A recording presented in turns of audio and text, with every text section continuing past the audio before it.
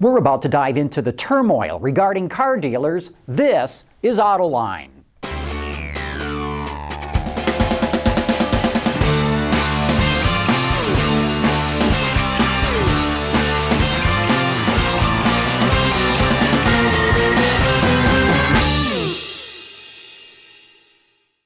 Car dealers got hit by a 1-2 punch last week. First, Chrysler named the nearly 900 retailers it's getting rid of, and then General Motors started sending notices to 1,200 dealers that they would be losing their franchises. And there's more to come. GM's going to get rid of another 1,200 dealers before the year's out. And the impact is rolling across America. In many smaller communities, car dealers represent 40%, 50%, even 100% of sales taxes collected by those communities. Those dealerships also represent several 100,000 jobs. I think most Americans will be shocked to see the impact of these closings. GM and Chrysler say they need to do this to become profitable, but do they? Is this really going to help them? Well, to get to the bottom of this, my guests today are Neil Beaudet from the Wall Street Journal, auto analyst Aaron Bragman from IHS Global Insight, and of course we have someone representing the retailer side of the issue. Joe Serra, without a doubt, is a major player in the automotive retail world. This former co-chair of the North American International Auto Show runs the Serra Automotive Group, a huge organization based in Grand Blanc, Michigan, with over 20 dealerships spread across 6 different states. And it all started some 50 years ago with just one lone Chevrolet store owned by Al Serra, Joe's father, who in 1973 started acquiring other dealerships until it became one of the top 10 privately held automotive groups in the country. And even though it does own a few import deals and will soon be selling the new Fisker Automotive Premium Green cars as well, for the most part, Serra is GM through and through, and there's the rub. Along with the Chevy, Cadillac, GMC, and Buick stores that will stay a part of the new General Motors, he also owns some stores that will be going away, including 4 Hummer, 2 Saturn, and a Pontiac dealership as well. We've got a great discussion on dealers coming up right after this.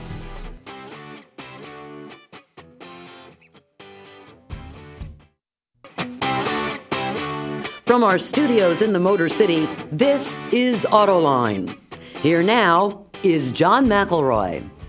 Welcome to our discussion right now, all about what's going on the automotive retail side of the business with Joe Serra from Serra Automotive. Great to have you here on the set of Autoline, Joe. Thank you so much. Also, Neil Beaudet from the Wall Street Journal and Aaron Bragman from IHS Global Insight. Great having both of you guys Glad here, to be here.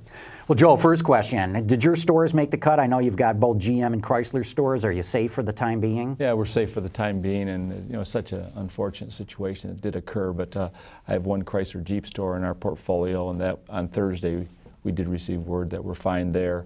And then I've got about 14 GM stores, and Friday received notice. We didn't receive notice because they didn't get notified if you weren't on the, the list. But since we didn't receive letters, we felt good there. But it's my understanding there's still another round to take place in the near future. So, you're a little bit still on pins and needles. I mentioned to somebody that when you're in school, you did pretty good on your tests and thought you did your homework and felt good about what you had, but until the final grade's out, you still don't know. Yeah, you still don't know, but I feel confident. One of the things that a lot of people have asked me about is how's this cutting all these dealers really going to save these car companies any money whatsoever? I mean, independent businessmen is what these dealers are. If they lose money, hey, they lose money. The factory doesn't lose money. Plus, I got to believe by brooming out so many dealers, that represents lost sales, lost parts business too. How's it going to help the company save money? That's really a great question. And it's really a twofold question. One was saving money, and the other was what impact would it have? And, from a cost standpoint, and again, I'm not privy of their costs, but there's very little. It's our buildings, our land. We pay for the inventory the minute it comes off the line. We promote it. We pay our salesperson. So from that standpoint, there are no costs. They do obviously reach out and contact us periodically, but ironically, when they're doing that, is to sell us product because we're their customers. So in essence, in Chrysler's case, 25% reduction, GM's announced possibly 42. That's ultimately what they're saying is we're going to reduce our customer base by 25 or 42%. I wouldn't want to reduce my customer base by that. So That's it's a what very I risky mean, decision. 25% is the number of dealers, but I understand it represents 17% of sales. But to me, still, that shaves 17% of sales right off the top. Yeah, I don't think any industry or any business can afford to do that. Now, the spin they're playing on it, and there's some merit to it, is obviously by reducing the number of dealers, it ultimately, in the throughput, it ultimately will allow those that do make the cut, that do survive, a chance to get a proper return on investment, be able to invest in their facilities, invest in their people, invest in, the customer base. So they're hoping to have a stronger dealer network versus today maybe a weaker one. That's the argument that we'll find out. We'll find out if that holds true. But that's really the only spin that I can see they can place on it this time. Well, I can tell you that one idea is that by having fewer dealers but much more profitable dealers, you're able to get a bigger marketing hit. I did a story about a year ago, went out to LA. Out there was a big Toyota store, had a 4-story garage. They had 1,000 vehicles in inventory and spent $25 million a month on advertising. Right down the street, there was a Lincoln Mercury dealer. They had a tiny little showroom. They had fewer than 20 cars in inventory. And the dealer said, I don't do any advertising. It's all word of mouth. I've had customers for years. And he was selling anywhere from 10 to 20 cars a month. But that was a real stark contrast, and just a quarter-mile difference between these two stores. He had this one Toyota dealer that really was making an impact in the market with $25 million in advertising a month, and a guy down the street that, for Ford, wasn't pulling nearly the same kind of weight. Mm-hmm. They're also looking, I think, to reduce the level of competition that they have. If you've got a market that's got a number of Chevrolet dealers and also has the Ford and Honda and Toyota, you have those Chevrolet dealers competing with each other in many cases. I mean, you know better than I do. Competing with each other for maybe the same customer. If they're going in and they're a Malibu intender, they want a Malibu, they'll shop it around because it's convenient to do so with a number of other dealers to try and get the best price for that. So not only does, say, Chevrolet dealer A have to compete with B, C, and D, but they also have the Ford, the Toyota, the Honda. The idea is to try and reduce some of those proprietors, some of those GM dealers, so you can better focus on the competitor brands as well, I would imagine. But Joe, I'll put it to you then. If you close down the Chevrolet dealer hypothetical example that Aaron gave here, are the remaining Chevrolet dealers all of a sudden going to see their business go up that much? Well, it's not going to go up 100%. If for every customer that used to buy at this location, they buy for several reasons. One is obviously the brand, but there's other factors as well. It's relationships with the salespeople, with the customer, with the service department, with the owner, whatever it might be, and proximity location. So they run a risk there. You're not going to keep all 100%. And your statement, when you said Chevy dealers would compete against each other, well, that's life, that's business, and quite frankly, the consumer's winning in that situation. So I could argue in this, by having fewer, maybe the consumer doesn't win, although I know they will because we're just, being car guys, we just got to give stuff away. That's the way we are. Right. We just don't know how to hold gross, but that is a concern. And the problem I have, and again, I really, really struggle with this because we are independent business owners, men and women. Our life's invested in this. We go get loans. We personally guarantee it. We have a relationship with our employees that we're committed to. And somebody makes a decision, not the marketplace didn't make the decision, but somebody, and in my opinion, it's Washington had to make the decision that we're going to thin the ranks. Let the marketplace thin it. And since we're really not costing them any money, I know it'd be nice, but those that can survive will survive. Those that can't, unfortunately, will make a business decision that America's all about.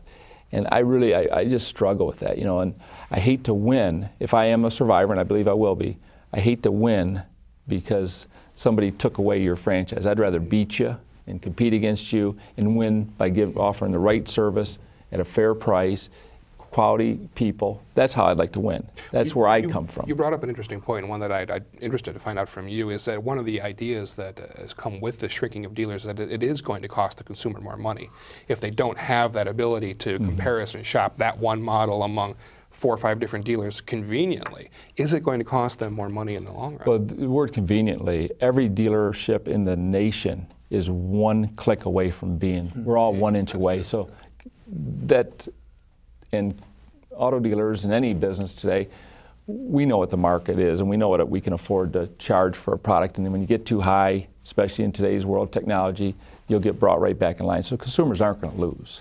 Where they might be impacted is not on the purchase, but maybe a little bit more inconvenience from getting maintenance and service because they might have to drive a little further under the warrantable period of time. That would be the only inconvenience I see to a consumer potentially. Now, we could argue, though, if you got a stronger dealer network, there'll be nicer facilities, more trained people, and that could be. I mean, I see the spin there. Here's the spin, and this is where I'd ask you about this, Neil, because Toyota does have big stores, much more throughput. What is it, an average of 1,200 cars a year, 1,300 cars a year? Right. They dominate the bottom of the list when it comes to customer satisfaction. And this has been going on for years, and Toyota recognizes it's a problem, and they've been trying to address it. So again, I don't buy the argument that all of a sudden customer satisfaction is going to increase with dealers who have more throughput.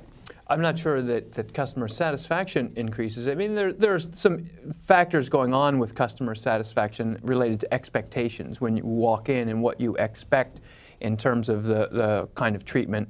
But obviously, even if they have lower satisfaction scores, people still aren't going away. They're not walking away and saying, I'm going to buy Chrysler or Ford, or, well, certainly GM has more market share than Toyota, but it's an issue, but it still isn't really denting their business.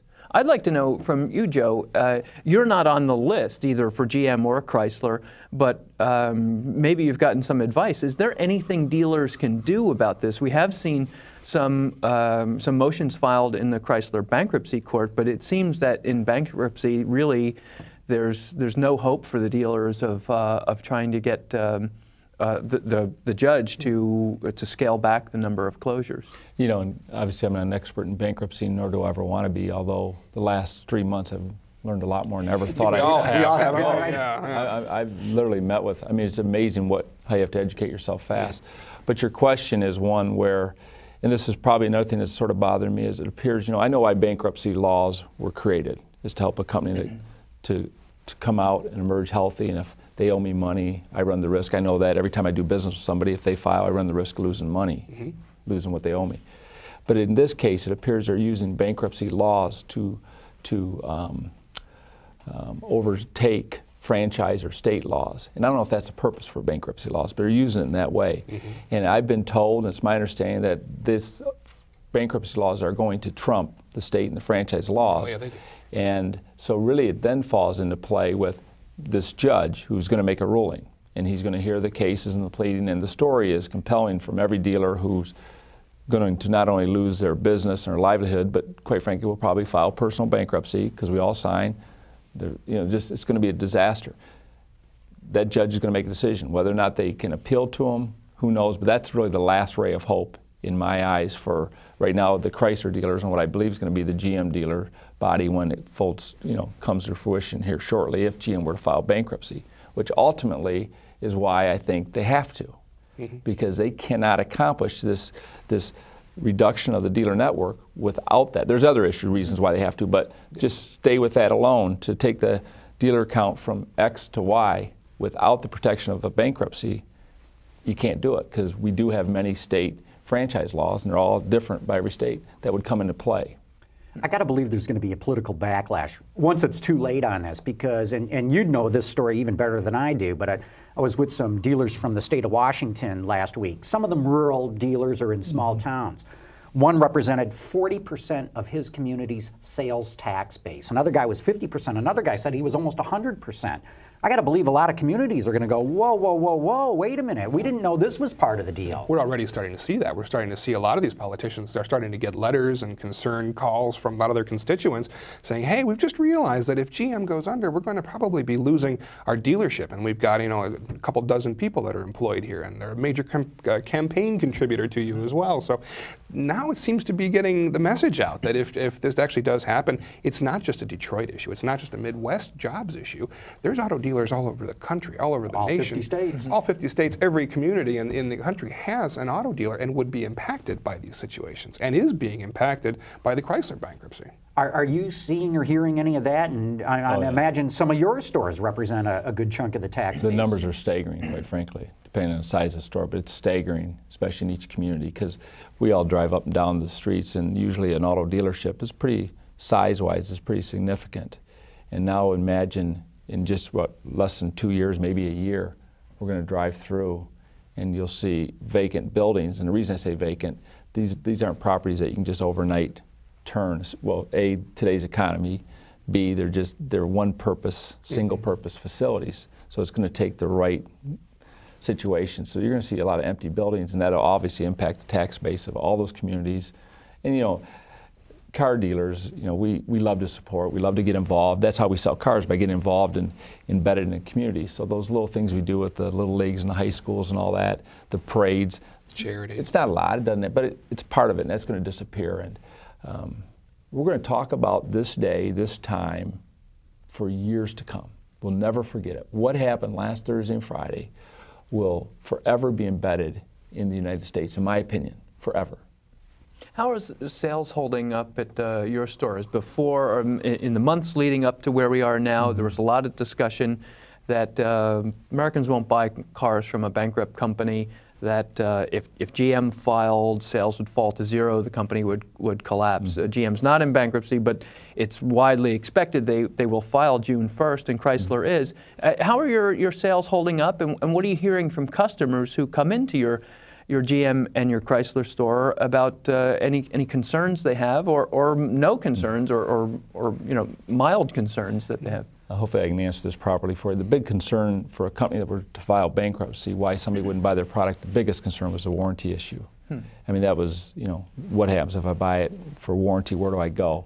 And that's been addressed. The government addressed that by backing it by the government, which that's not bad, that works. So they've addressed that. So that takes away that portion of the concern. That being said, as we all know, the new vehicle volume for all manufacturers, forget the ones that are close or on the doorstep, for all manufacturers has dropped so severely, so drastically, so fast that it's mind-boggling.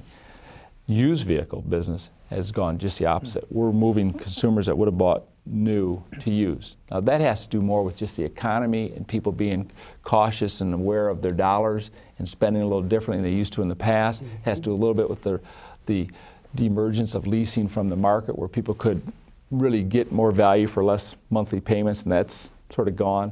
So new from all manufacturers has dropped severely. Used is really, really strong right now. Fixed is strong. Fixed operations is strong.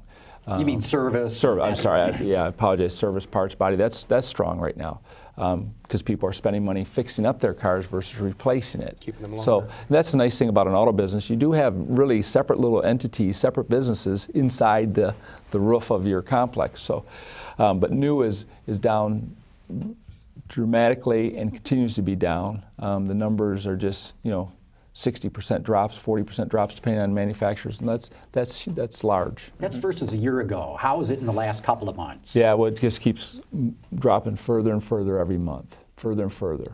And fortunately, as you keep dropping, your percentages get less because it's less of it. But it's going to take some time, and it's going to take our consumers just getting confidence in their purchasing ability and power. But it's not because of a manufacturer, not because of bankruptcy, it's happening in all industries, quite frankly. That's one of the questions that I get a lot is, what is it going to take to get people back into showrooms? And it's not a government scrappage bill, and it's not special incentives. It's general overall consumer confidence has to improve. People have to be comfortable with the fact that they're going to have a job next month, or that their 401k value is going to come back, or that there's going to be payments that are there. They're going to be able to keep health care before they go off and start buying a new car. So that's really what we have to see improve first. We have to see the government get the economy back on track, or get the market to get the economy back on track, before people are really starting to be ready to make that purchase. One issue that's connected to the reduction of the dealers is the brands. I'd be interested in hearing what you think about the reduction in GM brands. Pontiac goes away, Saturn is up for sale, Hummer is for sale. We should point out Joe's got some Hummer and Saturn stores. I'd be interested whether you think that is something GM should be doing to improve its competitive position, or what's your view on the reduction of the brands? Well, I'm glad you brought that up, because earlier I said I hadn't been affected by the letters, but in the course of less than 8 months, I lost 9 brands: 4 Hummer, 2 Saturn, 2 Pontiac, and a Saab. And the 4 brands from 9 brands represented 40% of my GM portfolio. And in many of those cases, I built the Hummer buildings, I have the Saturn buildings, so I've obviously been impacted. Now I got some shuffling to do. As far as the brands, I do believe that each company has to get to a size where they can merchandise properly their products. And I don't disagree that GM had spread too thin.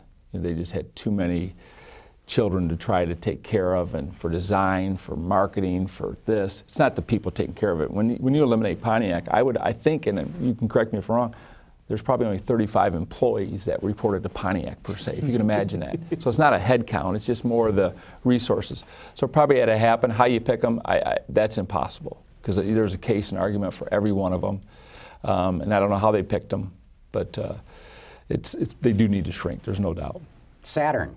Roger Penske's interested. The newspapers say you and David Fisher are maybe part of that whole thing. What can you tell us about that? Well, I could tell you that if Mr. Penske's on a team, he doesn't need many teammates. It'd be like Cleveland Cavaliers and LeBron James, you know. I've known Mr. Penske for many, many years, have tremendous respect for him, for the way he does business, for the way he thinks and processes information. I have the utmost respect for him. And I guess probably the best way to say it is I'm a resource for him. Obviously, I'm a Saturn retailer, so I'm a resource. And I don't want people to read more into that than there is, and because there really isn't. You can't. Well, let's talk about him maybe getting Saturn. Yeah, that I can. How do you get cars? What's the process? And I got to believe that's why he hired Tom Lasorda, who's been out trotting the world with the Russians, especially, and Nissan, getting and trading products. But what do you sell? That's really one of the big questions that I've got as well, is that if you're a private equity company or you're an independent group that's not a major automaker, what do you sell through Saturn? What can you do that GM, with all of its marketing muscle and design talent and manufacturing and platforms, hasn't been able to do with Saturn? What else can go in there? First of all, there's a retailer network. Right. Dealer network. One of the best in the business. In the Saturn world, we refer to ourselves as retailers versus dealers. The retailer network, if you recall back when GM created it, was they went out and they selected what at the time was they felt the best of the bunch, and it was all brands, all manufacturers.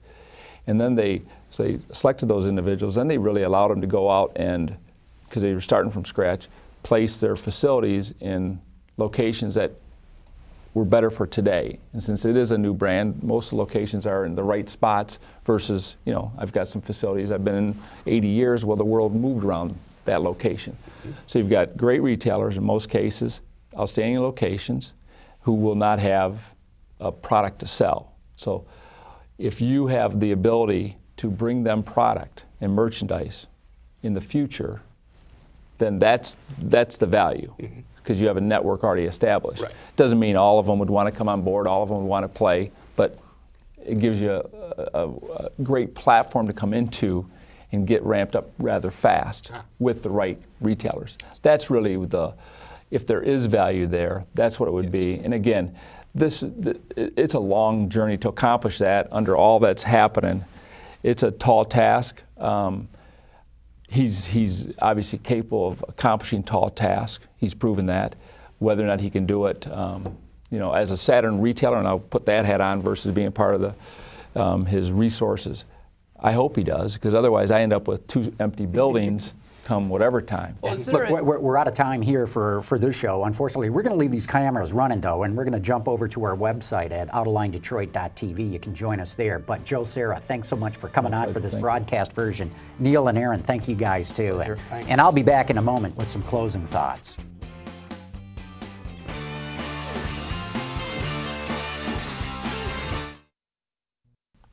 Autoline Detroit will be off the air for the next 2 Sundays as WTVS gears up for its pledge drive. As always, we ask you to support Detroit Public Television, which is a source of great programming which you can't find anywhere else. But if you need to feed your need for automotive information, check out our website at AutolineDetroit.com. You'll find our daily newscast, a 6-minute recap of the top news in the global automotive industry, and on Thursday nights we go live with Autoline After Hours, where I'm joined by Jason Vines and Peter DeLorenzo. with some of the liveliest and most opinionated viewpoints on the turmoil this industry is going through. That's all at AutolineDetroit.com. But that wraps up this show. Thanks for watching, and we'll see you all back here on June 14th.